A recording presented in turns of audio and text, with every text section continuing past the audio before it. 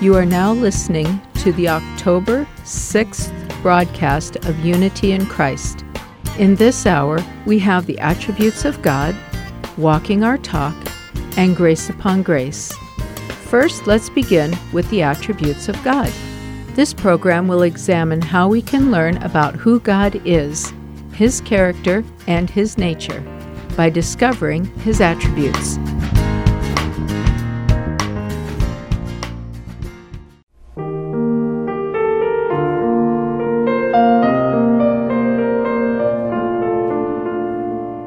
Hello, everyone. This is Susan Holtgrew, your host for the new program we are beginning this week. I want to ask you a question and take a moment to really think about it.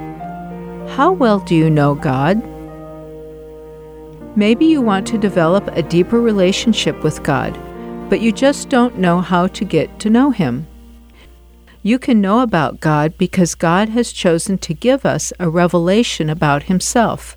He reveals Himself through nature, the grand design of all living things, through conscience, knowing right from wrong, and through the Word of God. Scripture is inspired by God. In Jeremiah chapter 9, verse 24, the Lord says, "But let him who boasts boast of this, that he understands and knows me, that I am the Lord, who exercises loving kindness, justice, and righteousness on earth. For I delight in these things, declares the Lord." God wants us to have a relationship with Him, and through Christ we can develop a deep, meaningful relationship with Him. Then how do we get to know God? We can learn about who God is, His character, and His nature by discovering His attributes. God is like a multifaceted diamond. Each cut and side shows a different part of who He is, and in our new program series, we will be learning about the attributes of God. I will be referencing a pamphlet titled Attributes of God by Rose Publishing. There are two different ways we can categorize God's attributes. There are attributes that belong to Him alone, and there are those that He shares with us. Because we are made in His image. In God, not one attribute is more important than the other. Each is unique and equally important. The first set of attributes is called incommunicable, and these are the ones that only God has. They are triune, one, transcendent, infinite, eternal, creator, sovereign, omnipresent or omnipresent, immutable, omniscient, and omnipotent or omnipotent. The second kind of attributes is called communicable, and these are the ones that He shares with us. They are loving, holy, good, just, jealous, merciful, patient, faithful, truthful, and spirit. I know there are several words in these lists that might not be familiar to you, but we will be discussing each one of these in the weeks ahead. And by the end of the program series, you will have a much better understanding of these words and who God is. By learning the attributes of God, they will provide for us a type of window through which we can see Him a little more clearly and meditate on who He is. As we contemplate and learn about each character of God, we will begin to understand the glorious, loving, awe-inspiring, and holy person that He is, and who is the only one worthy of our allegiance and praise. Jesus modeled these characteristics in His life and ministry while He was here, and by learning what they mean and how they apply to our lives, we can grow in our faith by being imitators of God and have a much deeper and more intimate relationship with Him. This ends our program for today. I look forward to sharing the first attribute of God next week. God bless you all. Goodbye.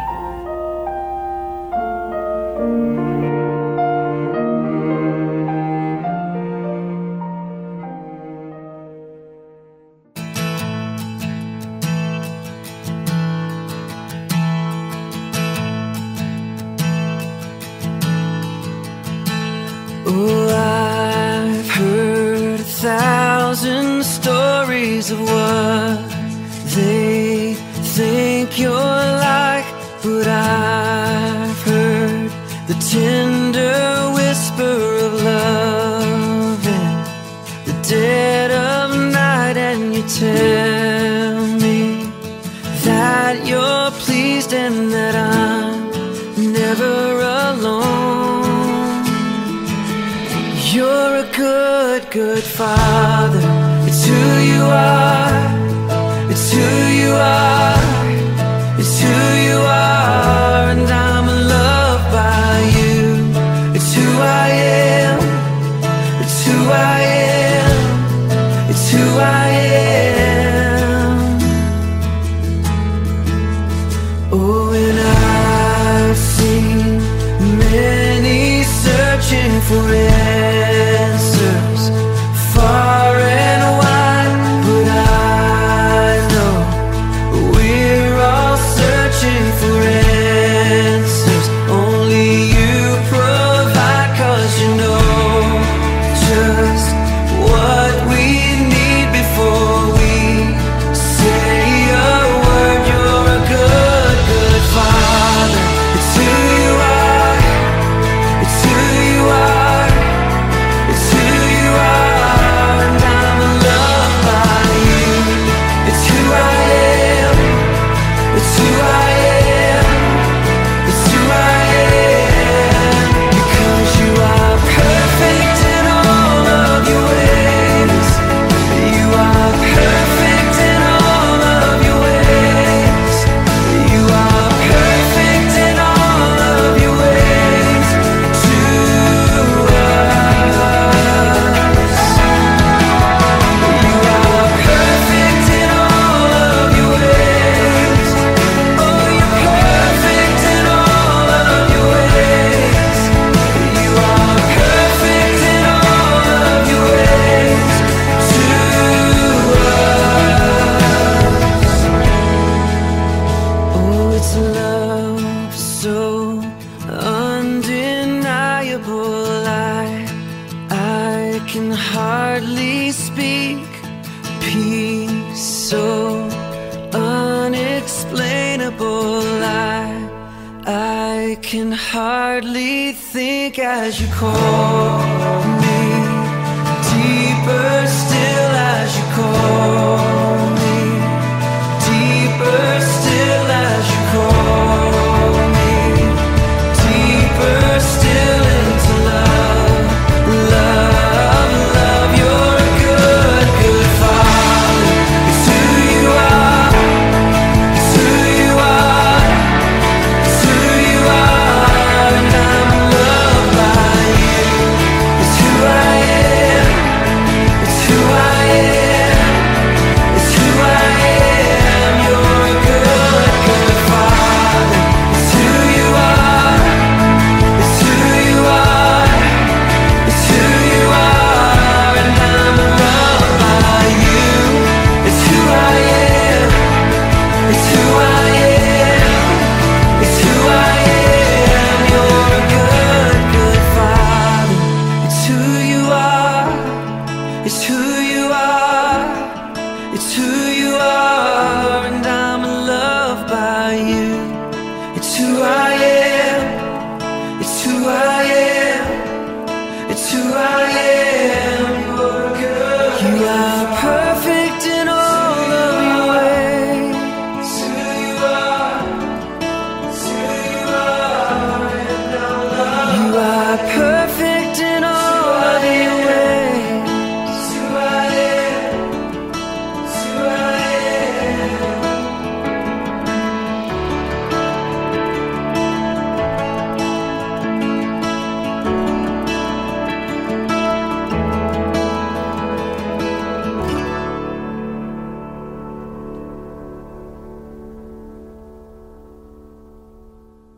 Coming up next is the podcast series, Walking Our Talk.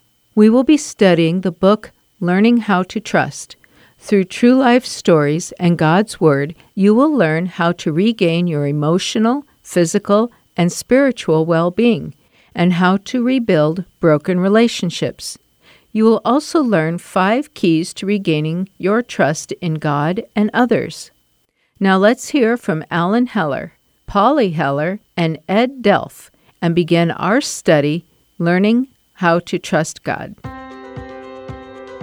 Welcome to Walking Our Talk with Alan Heller. I'm Dustin Daniels, and in the studio with me today, Alan Heller, obviously. Hey, Alan. Hey, good to see you, Dustin. Polly Heller, hello. And Hi. Ed Delf. Hello there. How are you? I'm doing good. I'm excited to talk to you guys today. We're going to be talking about trust. And with our first podcast here, let me just give our listeners a little bit of background about you guys. Alan and Polly, you guys are co-authors of 2 books, Learning How to Trust with Ed Delf, and then The Marital Mystery Tour. Alan graduated from Phoenix Seminary with a degree in marriage and family counseling. You've been a personal life coach and a marriage counselor for over 35 years. He is the founder and the president of Walk and Talk, a ministry of connecting people to God and each other since 1991. Polly Heller, former copy editor at Arizona Highways Magazine, instinctively copy edits everything from restaurant menus to Alan's behavior. Oh, yeah. I am so sorry to hear that, Polly. Man Can't help alive. it. Can't help it. More Reddington blue. Yeah. Well, the Hellers have presented in seminars in cities across the U.S., along with Thailand and Nepal.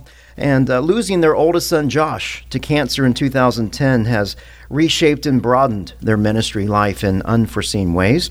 They've been married for 43 years and have 2 surviving adult children and 4 of the world's brightest and cutest grandchildren. Oh, you bet. I thought I had those. I thought I had those. Hey, you know, you Ed, gotta share the wealth. Doesn't everybody say that? Yeah. I think Everybody so. does.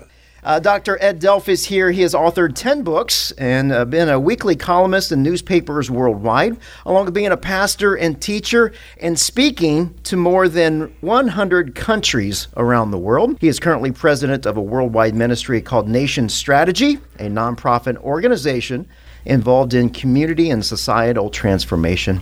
Ed earned his business degree from Arizona State University and his doctorate of ministry degree from Primus University. Well, we are going to be talking about trust today, guys, and you all have co-authored this book titled Learning to Trust. Ed, let's start with you. How did this book come to be? Well, I was a singles pastor here in Phoenix, Arizona, or Tempe, actually. I started out with Grace Community Church in Tempe and then to Northwest Community Church in Phoenix. And as a singles pastor, it was an amazing event, really a turn of events for me. I sold my business that I had called Central Bindery and went into singles ministry.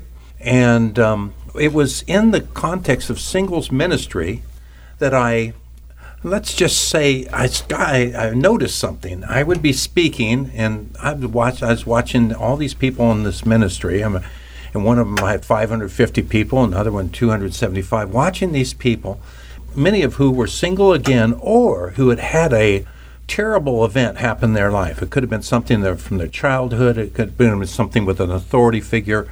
Some of them were single again, not by their own choice. I always say, how do you say it? They're suffering through these problems. And I noticed that in the typical way that pastors do is we just open up the Bible and talk on the Bible and so forth, and nothing was getting through. These people had so much emotional clutter that, no matter what you gave them, no matter what truth you gave them, it just didn't seem to get through. And so I began to think about this, and I think, what's really the problem here? The problem is that their soul's not prospering. You're going to prosper and be in good health in all ways. Spirit, mind, and body, right? As your soul prospers, your mind, will, and emotions prosper. And so I thought, that's interesting. So what's happened is their soul's not prospering, so they're not going to prosper. And so I thought, well, let's deal with these soul issues. And so I started up a series at Grace Community, and they're further developed in Northwest, in Learning How to Trust All Over Again, which is the original title of our book is now called Learning How to Trust. But what I found was, as you took people and helped them deal with these things, these shaping events, these September 11ths in their life, where their walls came tumbling down, whatever that might be. For everybody, it seemed like a different thing, but different way, Sure. And these shaping events were creating lingering influences let me say it again, these shaping events were creating lingering influences that were influencing their life. It didn't necessarily control their life, but it strongly influenced their life and made it harder to make the right choices to get them out of the predicament that they were in, or the mental. Those lingering influences are like a spiritual vampire, or a mental wheelchair, just holding you back. And so as we began to deal with these type of things, I found that they began to open up, and then when you speak the word, they'd start to catch some of it, and they'd slowly start growing. But I had to take them through that process of getting them to open up. It's like a sea urchin when in the ocean, when you punch it in the middle, when you touch it in the middle, it just closes up. These people came in all closed up, and there was nothing going to get in there. Yeah, that's good. And then they'd meet somebody else that was just as closed up as they were, and then they try and have a relationship. That was trying to. How's that work for us? Boy, that's why, there's more divorces the second time than the first time, because people haven't opened up yet. They haven't learned how to trust again. So this book was really, how do you say, an initiative or something that I found that was very practical, that worked. It actually wasn't just output. There was outcome. People changed. People shifted. And they went from one level to a bigger level. So it was transformational, not just a transaction of knowledge, but a transformation of understanding and getting a aha. And then they could start to make the right steps to get back. And Ed, the thing I love about it is it's so universal. All of us have to trust. And certain ones of us have gigantic needs that get, a 5-year-old that I'm counseling, a 50-year-old that I'm counseling is still dealing with a 5-year-old and 8-year-old issue because they haven't been able to take care of that lingering influence in their life. And I appreciated you bringing us into the project and allowing Paulie, who's edited a lot of your books, and for me to be able to give some of the color of the counseling illustrations that are just a daily part of my life. Absolutely. And make it practical and flesh out some of the things that you've been dealing with for years in terms of the people that you've dealt with. Yeah, well, I took the time to write the book, the way it came in their original form, and then I got looking at Paulie, who's just my favorite copy editor in the world, and I thought, well, this is crazy. I've got a good book here, but it's not a great book. And so Paulie and I got to talk and brought Alan. Alan's been doing all this counseling for all these years, and Paulie's a counselor, and of course, I wanted a little bit more of a feminine viewpoint, too, a little softer touch. I'm kind of male. I'll go left side on him, and we need a little right side to have balance, I didn't want to be a either or. I wanted to be a both and so brought Alan and Paulie into the project, and they just really did. They turned a good book into a really great book. As you were speaking, Ed, is it harder for men or for women to trust? Ooh, that's a very. If you wanted question. It more feminine, from your perspective, you gave Paulie the manuscript, and with her background, that's a great blend. But I'm just thinking, who has a bigger problem of trusting? Is it me or is it my wife? Yeah. Some of that's dependent upon personality type too. Yeah. Because there's lots of women that are type A too, and all of that. So it depends upon the person. I would say it's a general rule. Well, our publisher, Destiny Image, said that 90% of the people that read this book will be women. Gotcha. Right. So does that answer your question? Well, I think they're a little more open, and I think men tend to. We're just stubborn. We're going to do it my way, and we're not going to trust you. Self-sufficient. Yeah, I was just on the phone with a wife who just said, "My husband will not get help. I'm the whole problem." And that's just, I think, the way it is. And Adam seemed to have a little problem at the beginning of time, I think it manifests differently in men and women. I think both men and women have trust issues, but maybe different kinds. Yeah, it comes out in a much more emotional and outward way. Women are more willing to say, I don't trust you, or I'm having trust issues here. Whereas men will just blame and move on. So you tell me I'm either happy or angry, and there's no in between. I think of myself as a lot more calm, and but I don't know where you got that from. So, Polly, why is it so important to trust? I think if a person doesn't have trust, they can't move forward. They get very stuck. And I know myself that I'm a cautious person, and Alan is an action-oriented person. And if I'm not in a place where I am trusting him, then when he's moving into action and I'm still like, wait a minute, I haven't checked it all out yet. I haven't looked at all the possibilities. I'm just in the brainstorming phase and he's moving to action. I become very fearful, and it destroys our oneness as a couple if I'm not trusting him. And I finally got to the place of saying, Lord, I need to trust you with what Alan is doing. Otherwise, I'm just going to be in a constant state of anxiety and fear because I don't know what he's going to do next. And we have a good relationship. Sure. So we have a lot in you common. added that. I mean, I just think about what it must be like for people who are in a relationship where their trust is repeatedly broken. Alan and I have been married for 43 years, and he has never given me one reason to doubt that he's anything but faithful to me. And I think for a person who is in a relationship where there's been outward, flagrant breaking of trust in that relationship, it's really, really hard to get back on level ground. Yeah, I think there's the horizontal issues of trust, and then there's the vertical issue of trust. Because I know when I came to know the Lord my freshman year of school, the guy who led me to the Lord said a very profound thing. He said, people will let you down, but God will never let you down. And I heard that, and then 3 years later, this guy had an affair with his secretary. The closest person to my conversion experience walked away from the Lord. The third person that was close to me in terms of my relationship with the Lord, she ended up going back into Mormonism. And the Lord sort of asked me a question. So are you going to trust me, who's infinite, or are you going to trust them, who are finite?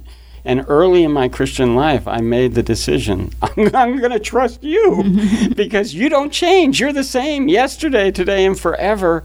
And I can count on you. Everything else is like going to hell in a handbasket around here. Well, I love that vertical and horizontal picture, Alan, because when you say vertical, I think of the famous verse, Proverbs 3.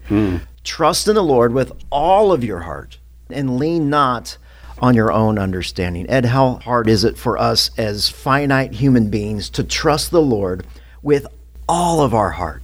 Well, it can be very hard depending on how much has happened to you, okay, and to the depth that goes. But this was part of the revelation of the book, and this is what seemed to give a lot of people a breakthrough. And that was, we have to understand that we were born with trust. I mean, you've got a nurse, that baby trusts its mother, to nurse. That we were born, we have trust in us, 2 Corinthians 3:5 says, so 3, 4, and 5. So we were born to trust. We have to trust in something. Trust is the rope that connects whatever we trust in to us. Okay, so trust is like a rope. And so we were created by God to trust in the Lord and lean not on our own understanding, all our ways acknowledge Him, and He will guide our path. That's guidance. Trust gives guidance. Okay, the result is trust is guidance. So what does the devil want to do? He wants to cut that, okay? He wants to stop that. So here's what I'm concerned with is, and we called it in the book, we call it the liar. Right. Because both people who are lost and found are reading this, so we just changed that name to the liar. But the liar comes along. What's the first thing you do? He knows we are created to trust in the Lord. He knows that's the best way we work. So what's he going to do? Get us to trust in anything but the Lord. Whether it's money, whether it's another person, whether it's our feelings, blah, blah. So then we trust in that. And then, of course, that's not going to work because now we've made an idol. And so God says there'll be no other gods but me. So now you've obligated, when you're trusting something other than the Lord, you've obligated God to kill it, to get it, because you'll have no other gods before Him. So now that's not going to work. then what happens is you trust in yourself, you isolate and insulate, and all those lates, and Which is never a good plan. never a good plan. Okay, and now you're a rock, you're an island, you touch no one, but no one touches you. You put up a wall. Now other peoples can't get in, but the problem is you can't get out either.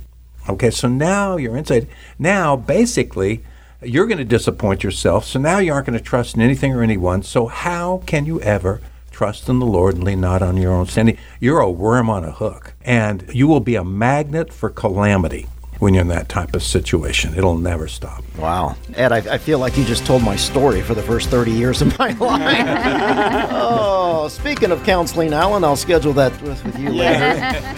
Well, do you feel that way too? Was Ed unknowingly sharing a part of your story? I mean, could you identify with these issues of trust that Alan, Polly, and Ed were discussing? I'm guessing that you could. And isn't it amazing just how closely our stories are interrelated? I mean, especially when it comes to this area of trust. So let me ask you this. How exactly do we trust people? How do we trust God when we've been hurt so deeply? Well, I want to encourage you now to subscribe to this podcast. It's called Walking Our Talk with Alan Heller, and you can do that via iTunes or whatever streaming platform you choose, because next week we're going to continue our conversation on trust, and we're going to focus on several things. Number one, how vows, judgments, and generalizations, how those things can just cripple you. Number two, how to move from the question of why me to what's next. And number three, we're going to learn the 5 steps to regain trust. And once again, all this material is coming from their book, Learning How to Trust. To learn more, visit walkandtalk.org. There must be more than this. Oh, breath of God, come breathe within.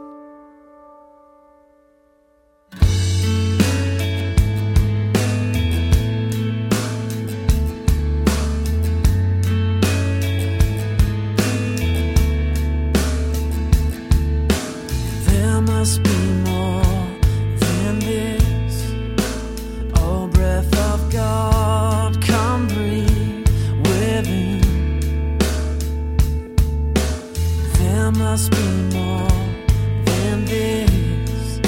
Spirit of God, we wait for you. Fill us anew, we pray. Fill us anew, we pray. Consuming fire, fan into flame. A passion for your name. Spirit of God, would you fall in this place? Lord, have your way. Lord, have your way with us.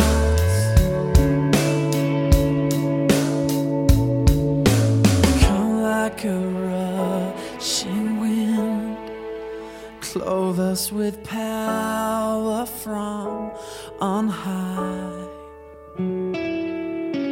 Now set the captives free, leave us abandoned to your praise. Lord, let your glory fall. Oh, Lord, let your glory fall. Consuming fire, fan into flame. A passion for your name. Spirit of God, would you fall in this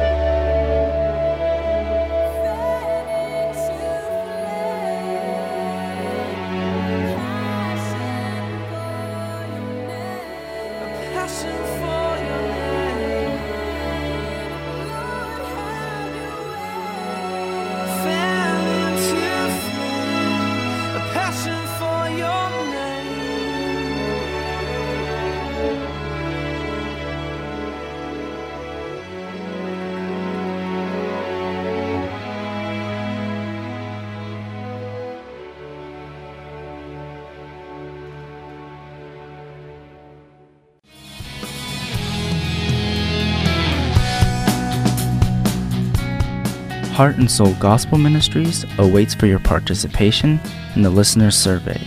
Your opinion is highly valued. All gathered information will be for Heart and Soul Gospel Ministries. You may participate by completing the questionnaire survey delivered to your address or online at www.heartandsoul.org. Our return address for the paper survey is P.O. Box 5459, Glendale, Arizona 85312. We await for your participation and thank you for your input.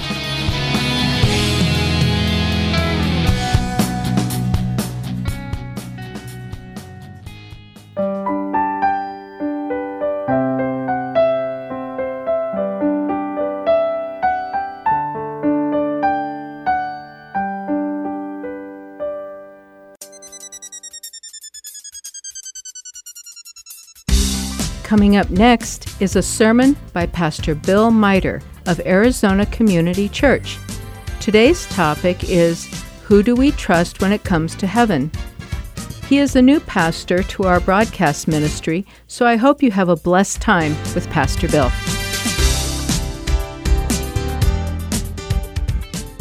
When you talk about heaven, how can it not be? So if you're here today and you need your heart encouraged, you need hope, you want to have your faith fired up, you want to get a taste of the eternal, this sermon series is for you. It's going to be truly, truly incredible. The great German reformer Martin Luther said this, "I would not give one moment of heaven for all the joy and riches of the world, even if it lasted for thousands and thousands of years." Isn't that powerful? Oh man, think the very best this life has to offer and imagine it lasting 1,000 years. Folks, that doesn't even come close to how awesome heaven is going to be. You wouldn't, if you could see what heaven is going to be like, you wouldn't trade 1,000 good days for just one day in heaven. That's how amazing heaven is going to be. Luther was so right. Heaven is going to be better than the very best that this world has to offer. And this sermon series is important. Here's why. Because whenever we take our eyes off of this world and we set them on the eternal, we set them on things above, our faith is changed. It impacts our lives. It has to, because it puts things in perspective. You know, the scriptures, I love the scripture. Psalm 90:12, teach us to number our days that we may gain a heart of wisdom. The Bible says that you are the grass of the field. The Apostle Peter says, you're the grass of the field that is here today, gone tomorrow. Our life is but a vapor, right? It is but a vapor. We are here today, and we're gone. And so as we enter this subject of heaven, we set our minds on the eternal, and we're reminded that's where we're going to be for eternity. And this life is very, very short. The Bible even tells us to set our minds on things above, right? Colossians 3:1-2. If then you have been raised with Christ, seek the things that are above, where Christ is seated at the right hand of God. Set your minds on things above, things that are above, not on things that are on earth. And that's an incredible passage. Unpack that some other time. But if you're here today and you're eager to learn about heaven, there's truly no better place you could be. Just here in the church, grounded in God's word. There's no better pursuit. Now, I need to clarify something right from the beginning, and this is very, very important, okay? There are 1 million books and 1 million movies that have been published and produced on the subject of heaven. Now, many of these books and movies are centered around people who have claimed to have had near-death experiences. They have died, they have gone to heaven, they saw what heaven is like, and they came back and they told us about it. Think about it. Only a handful of men have ever set foot on the moon. No one has ever been to Mars, but apparently everybody has been to heaven and back. We call this heavenly tourism. Everybody's going to heaven, everybody's coming back, and everybody is telling us what it is like. So it's very important that you know where I'm coming from, where this church is coming from with regard to this particular subject. And where I'm coming from on this subject is very, very simple, and it is this. God's word is completely sufficient and totally accurate for all that we need to know about heaven in this lifetime. Amen?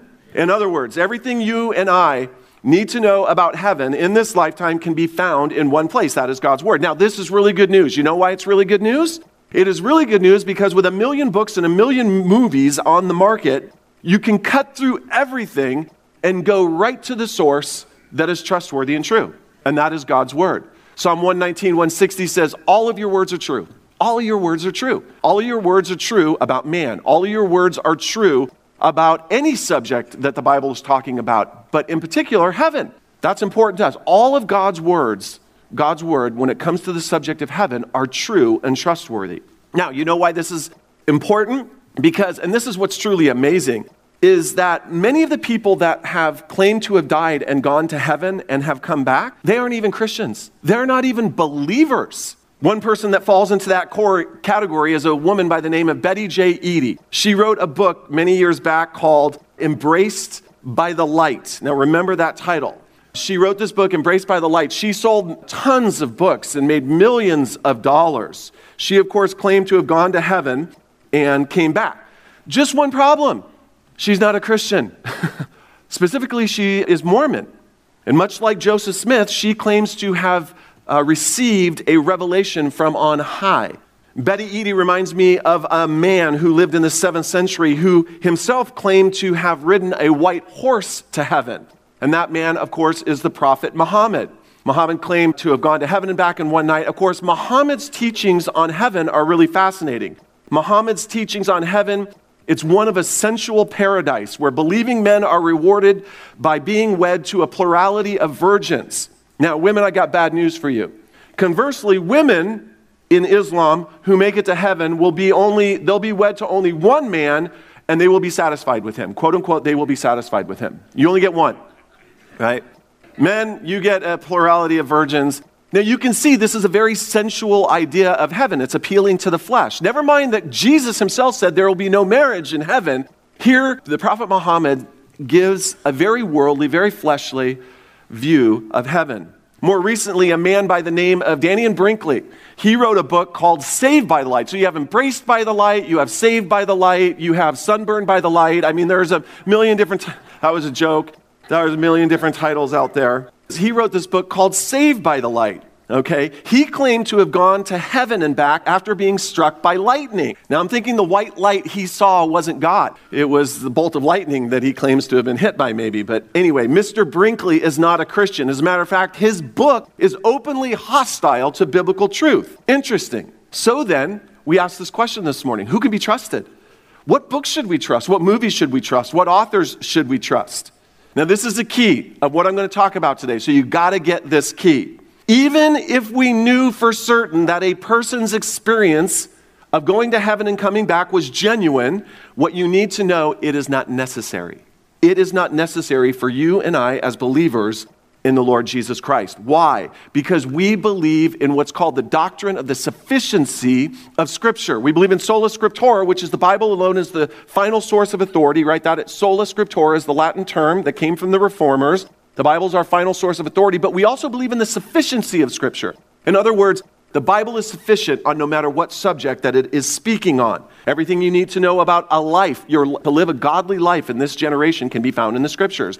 Everything you need to know about salvation and everything you need to know about the afterlife, it doesn't matter what subject we're talking about. Whatever it is you need to know on a particular subject, the Bible is sufficient to tell you that. God has not left us as His children lacking anything. By the way, this also applies to all the books and movies in which people have claimed to gone to hell and back. One of my favorite authors is Justin Peters. He wrote this: the Bible's ample objective warnings of hell make an experiential and subjective warnings wholly unnecessary. Wholly unnecessary. In other words, everything you need to know about hell and that develop a sound biblical doctrine of hell can be found in the Scriptures. Everything God wants you to know can be found in the Scriptures. By the way, Justin Peters, he's an awesome man of God. He suffers from cerebral palsy, and he has done a ton of awesome work confronting the Word of Faith movement, the name it and claim it, the, bring your person up on the stage and we'll heal them and throw their crutches out in the crowd, that whole thing. He's done a wonderful job on that forefront of reclaiming a lot of ground and delivering people out of that world. Anyway, here's the danger.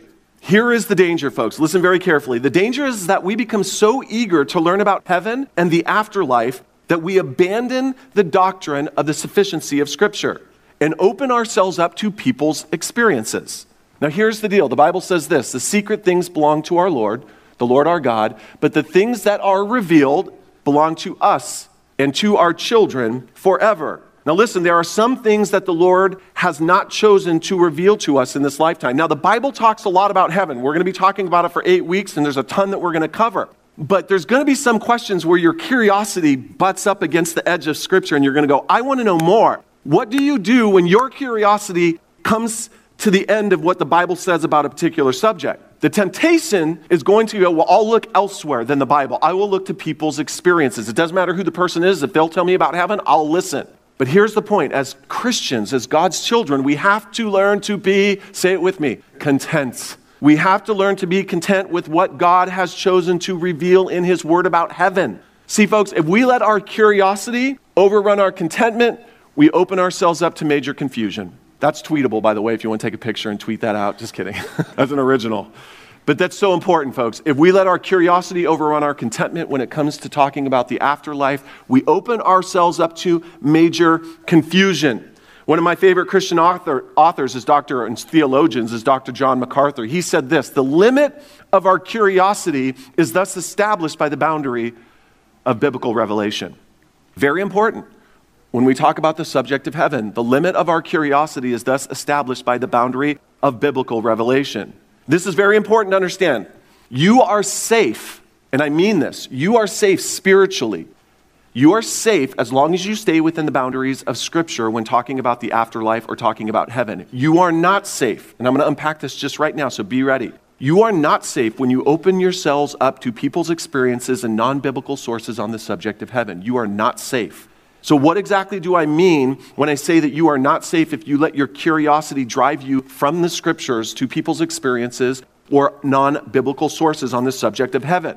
Well, 2 Corinthians 11:14 says this, and no wonder, you guys are very familiar with this verse, and no wonder, for even Satan disguises himself as an angel of light. Now, I want you to notice that, an angel of light. What was Mrs. Edie's, what was the title of her book? Embraced by the Light. What about Mr. Brinkley? Saved by the Light. Embraced by the Light. Saved by the Light. I got news for you. Satan disguises himself as an angel of light.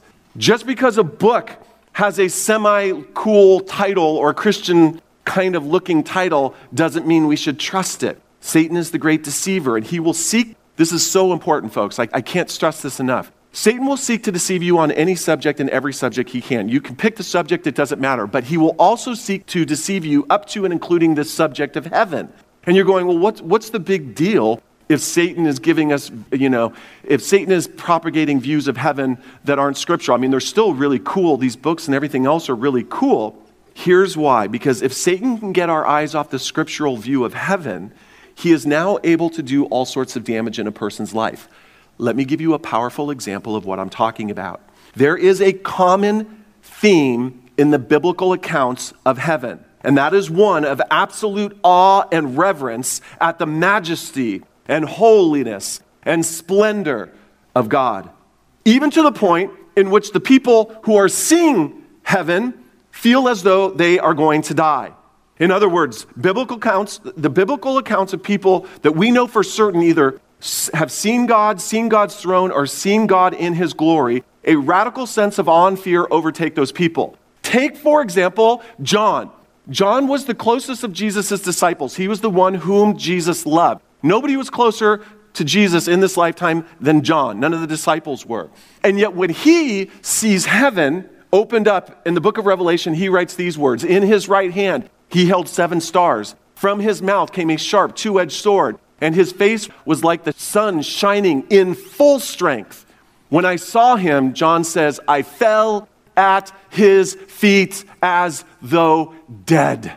But he laid his right hand on me. Fear not, I am the first and the last. The great prophet Isaiah was overwhelmed at his unworthiness when he saw the Lord in glory. And the foundations of the threshold shook at the voice of him who called. And the house was filled with smoke. He's seeing Isaiah chapter 6, he's seeing a vision of the Lord seated high and exalted on the throne. What does Isaiah say? Woe is me, for I am lost, for I am a man of unclean lips, and I dwell in the midst of a people of unclean lips. For my eyes have seen the King, the Lord of hosts.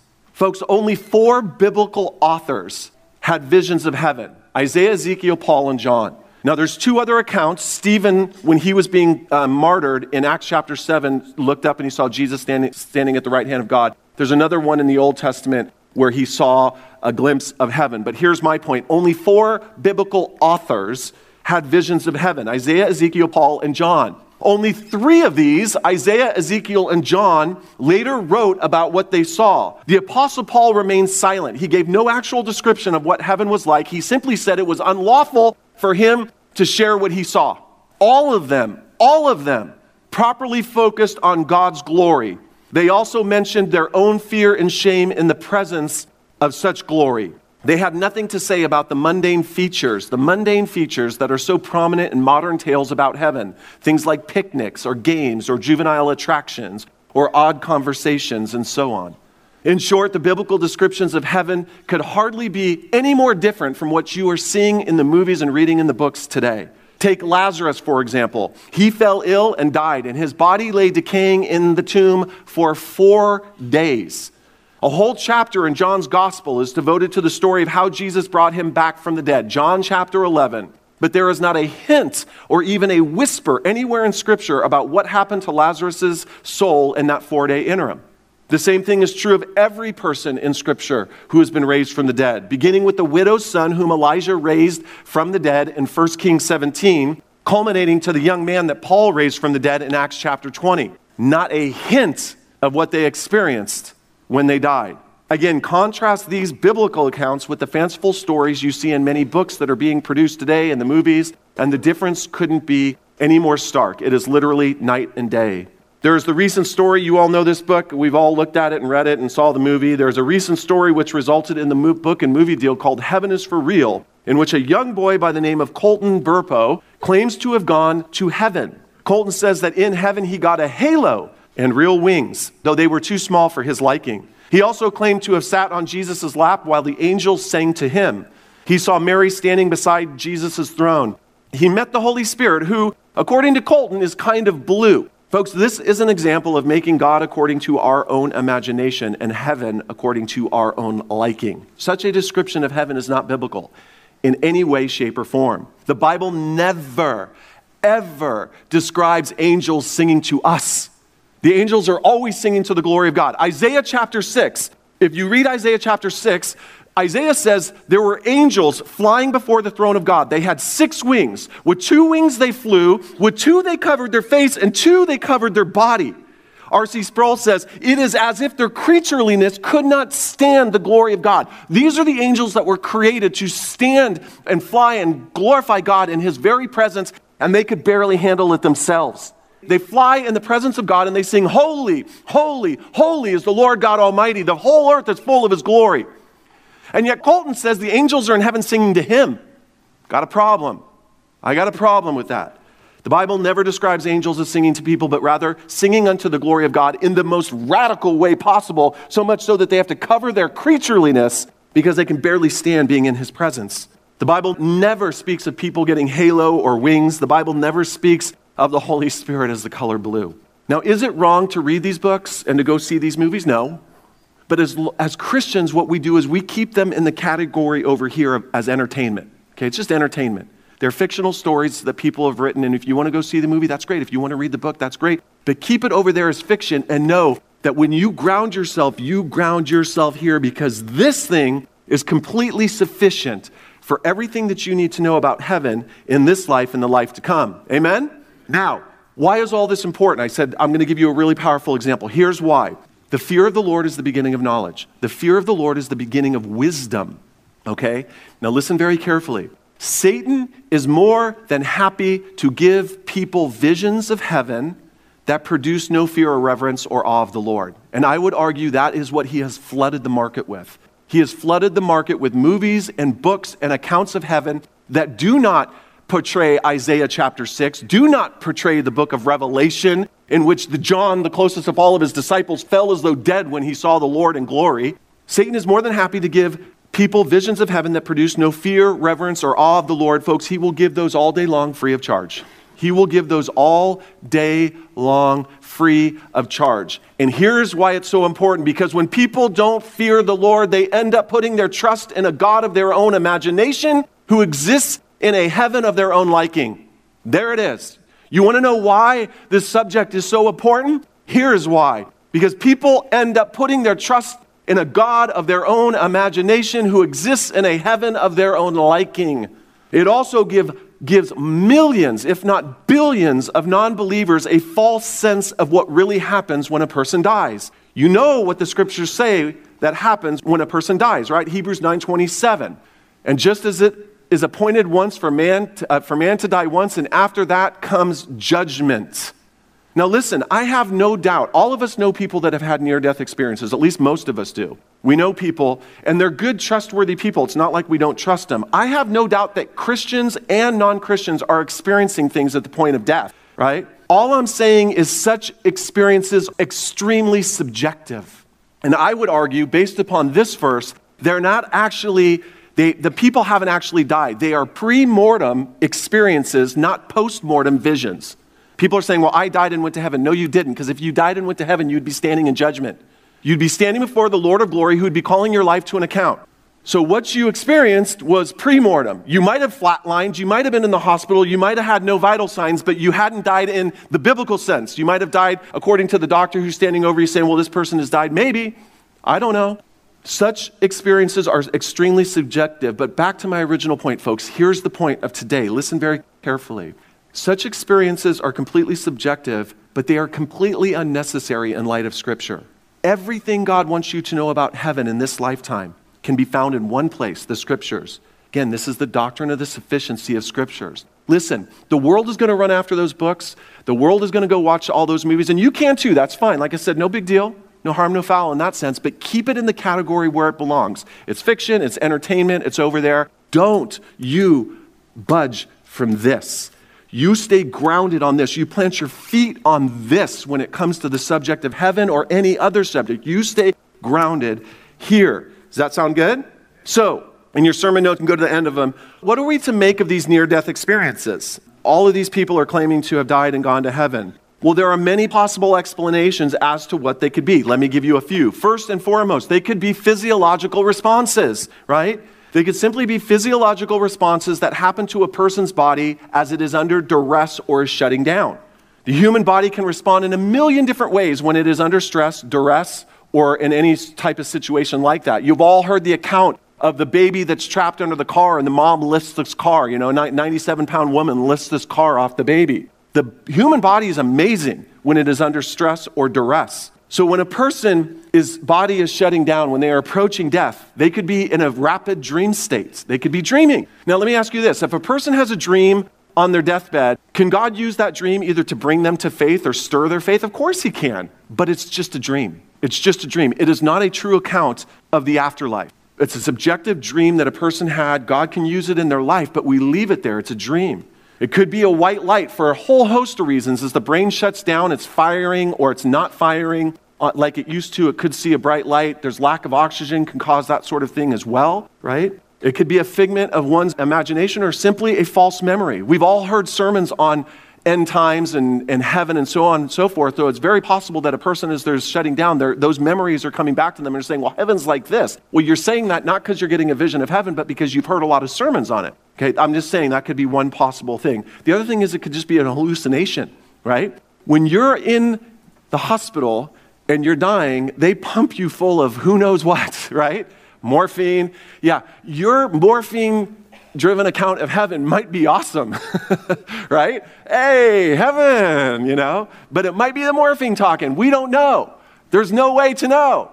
But I do know this, that if I stay here, I'm safe. If I stay here, I'm grounded. If I stay here, everything that God has wanted me to know about heaven is right here.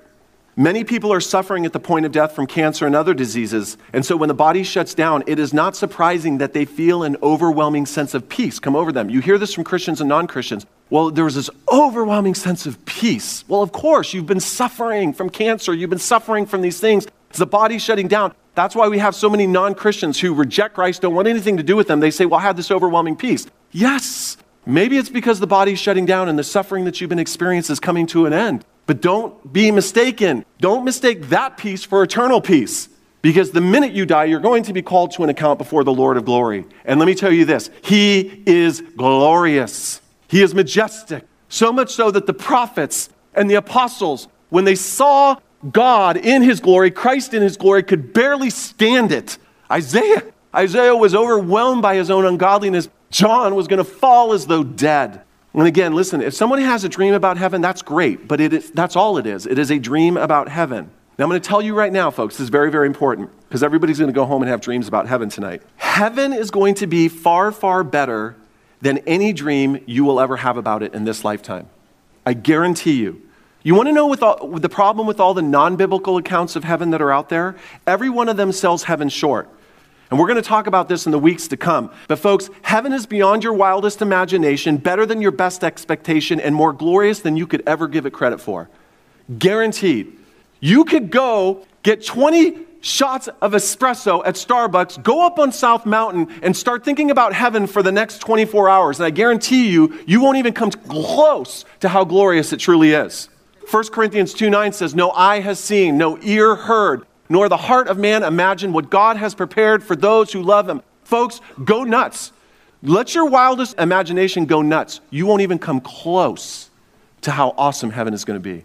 You can't even come close. And we're going to be talking about that in the weeks to come. Okay, secondly, so they could be physiological responses. Secondly, they could be outright human deception by the person claiming to have gone to heaven. So not long ago, Tyndale House, the publishers of the book, The Boy Who Came Back from Heaven, a true story. It actually says it on the book cover. The Boy Who Came Back from Heaven, a true story. Tyndale House was saddened and embarrassed as they publicly stated, quote, "We're saddened to hear that Alex, the 6-year-old boy who claimed to have gone to heaven, is now saying that he made up the story of dying and going to heaven." Go figure. I'm going to tell you, incidentally, you're going to see more of this in the future, of these young children who claim to have had experiences. I really believe that either two things are going to happen. They're either going to say that they had more visions of heaven and gone to heaven more, and they're going to write more books and make more money, or some of them are going to come out and say it didn't actually happen. That's one of the two ways that they're going to go. Remember, people will do or say just about anything if it will generate attention, generate money, or generate a following. Near-death experience books are the most lucrative books in the history of what we call, quote-unquote, Christian publishing. They are the most lucrative books in the history of Christian publishing. In many cases, it is the parents and the grandparents of the children who have claimed to have gone to heaven that are truly driving the agenda, okay? And you're going to see many more of these books and movies coming out, folks. You want to know why? Because they are cash cows for the people who have claimed to have gone to heaven. Now, can you go see the movie? Sure.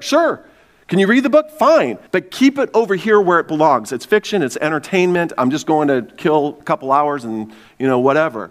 Whatever you do, don't put it on par with this. The sufficient, all-powerful Word of God, right? Hebrews 4:12. The Word of God is living and active, sharper than any double-edged sword. It penetrates even to dividing soul and spirit, joints and marrow. It judges the thoughts and the attitudes of the heart. Folks, let the rest of the world run off to those books and claim that's what heaven's like. You stay grounded here because you will be grounded in the truth, and it will protect you in every way, shape, and form. Lastly, these visions of heaven that people are saying can be outright deceptions of Satan, and we talked briefly about this. Satan would love nothing more than to flood the market with versions of heaven that are anything but true. Again, a false view of heaven may seem innocent enough, where little boys are being sung to by angels and other things, and there's wings and halos, but the wings are too small. But I'm telling you, folks, what that is, it is creating a God of our own imagination and a heaven to our own liking. Again, even if we could be certain that someone truly visited heaven, which outside of Scripture is not possible, it would not be necessary. You and I don't need it, because we have the Scriptures to stand on. By the way, in many cases, these books end up promoting a false view of salvation. Again, in his book, Saved by the Light, Dannion Brinkley wrote this: "Some see Jesus, some see Muhammad, some see Krishna. Everybody has a name for it. Nonetheless, it is still the same experience." Is it really? Contrast these words with these words. Jesus said to him, "I am the way and the truth and the life. No one comes to the Father except through me." You think these books are innocent? No. Contrast those words with those words. Folks, if you're here today and you're eager to learn about heaven, praise God, because we are going to dive into this in the weeks to come, and we are going to leave no stone unturned. But if you want to know something about heaven, this is the first thing that you need to know about heaven, and it is this: there is only one way there, and that is through the Lord Jesus Christ. Christ alone is the one who died for the sins of mankind. Christ alone is the one who rose from the grave. Christ alone is the one who offers eternal salvation in paradise with him for all eternity.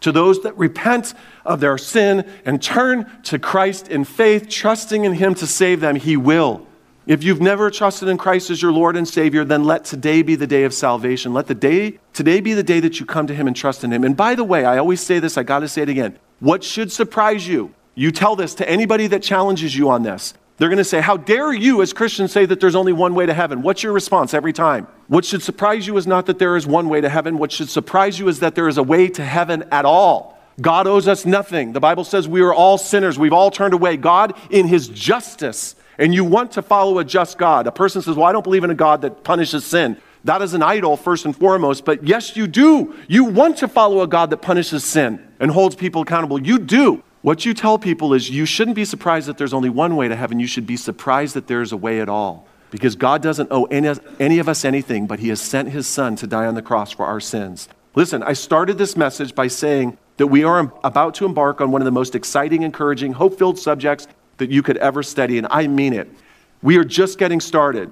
Next week, we're going to talk about this. Where is heaven right now? Where is heaven right now? Where will heaven be in the future? And then we're going to begin to unpack what is heaven truly like. So are you guys excited? So I know I was so nervous about this message because I knew it was a tough one, but I had to build this foundation. Let me pray. Father, we thank you. We thank you, God, for your account of heaven. God, we need to only look to you and to your word, God, to know what heaven is like. God, we are grounded there. We are grounded in the scriptures. We plant our feet there. And God, in the weeks to come, we pray that you would refine us like fire. God, that you would strengthen us, that you would give us a glimpse of eternity. God, a heavenly perspective. And God, that would transform our lives now. God, life is so short. God, let us live with the finish line in mind.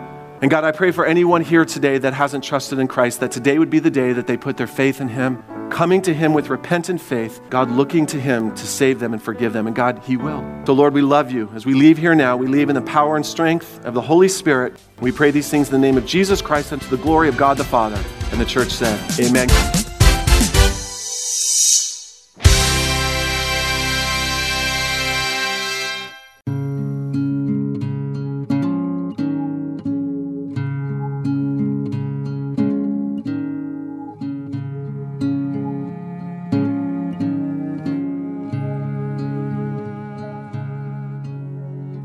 Great is thy faithfulness, O God, my Father.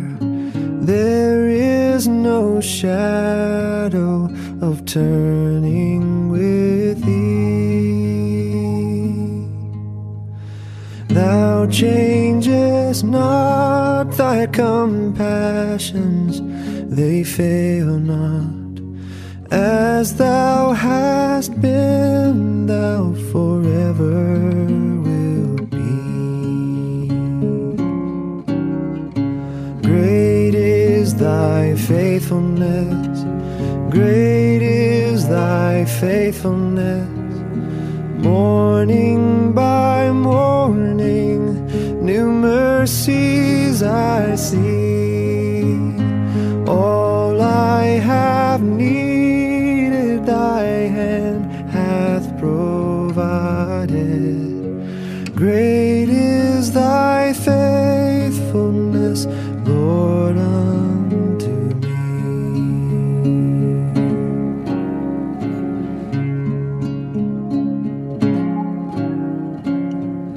Summer and winter, springtime and harvest, sun, moon, and stars in their courses above.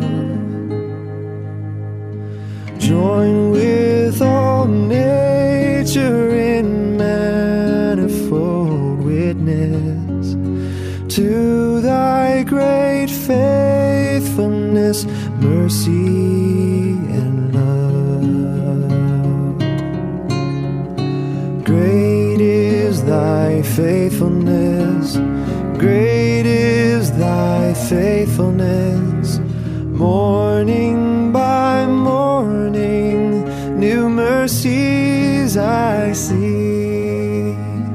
All I have needed, thy hand hath provided. Great is thy faithfulness, Lord, unto me.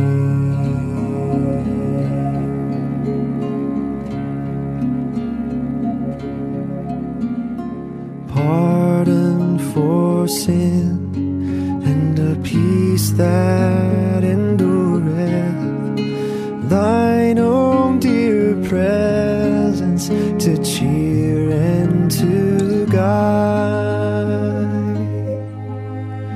Strength for today and bright hope for tomorrow.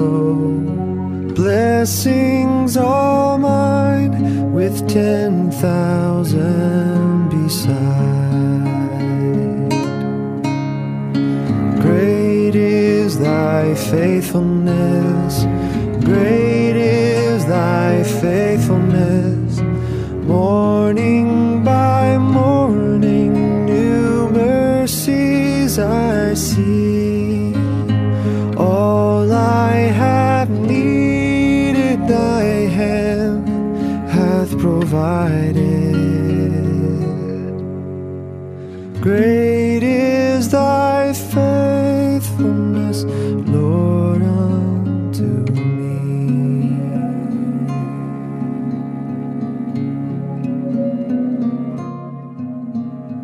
Great is thy faithfulness, O God, my Father.